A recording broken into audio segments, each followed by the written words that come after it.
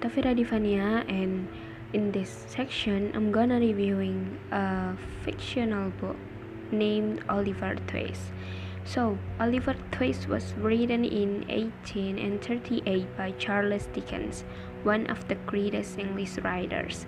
This book is about a poor little boy without a family. From the start, Oliver's childhood is full of misfortune. As an orphan, he is transported to a workhouse at the age of 9. There, he toils for hours, stopping his work only to be given a stingy portion of gruel. Oliver is selected by the other starving boys to implore for more food. Infuriated, the workhouse official sells him to a funeral director. As an apprentice, Oliver is abused and flees to London. In London, Oliver meets a boy known as Jack Dawkins, or the Artful Dodger. Dawkins introduces Oliver to Fagin, an old man who houses a band of young pickpockets. Fagin welcomes Oliver, but a few days later, Oliver is falsely arrested, declared innocent, and taken in by a wealthy old gentleman. Meanwhile, Fagin is upset to find Oliver missing and decides to kidnap him with the aid of his accomplice Bill Skies. Thus began an endless quest over possession of Oliver.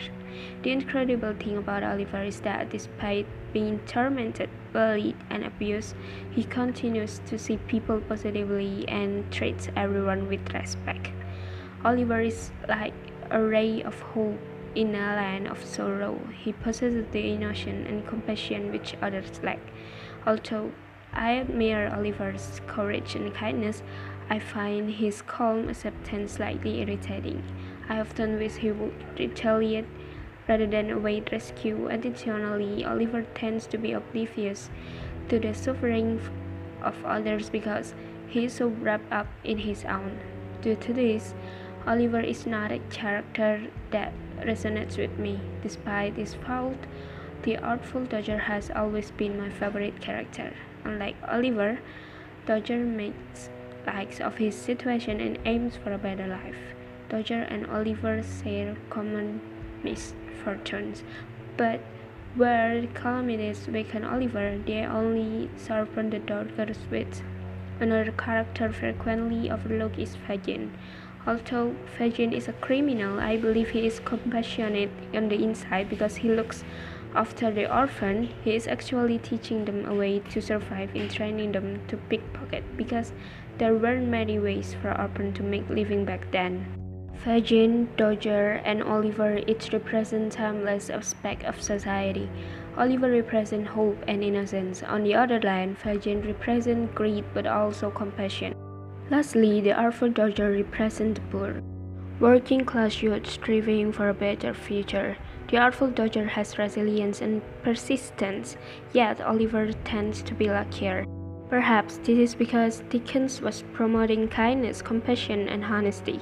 Dawkins liked honesty, which is why he doesn't achieve happiness. Meanwhile, Oliver Twist has all of these values and is eventually cared for and loved. This story is also an example of karma. Oliver is unique because he treats everyone respectfully. In the end, what comes around goes around to everyone. It's difficult to establish character as riches or evil because real people are more complex. The characters are what bring this story to life and make it seem so real to us.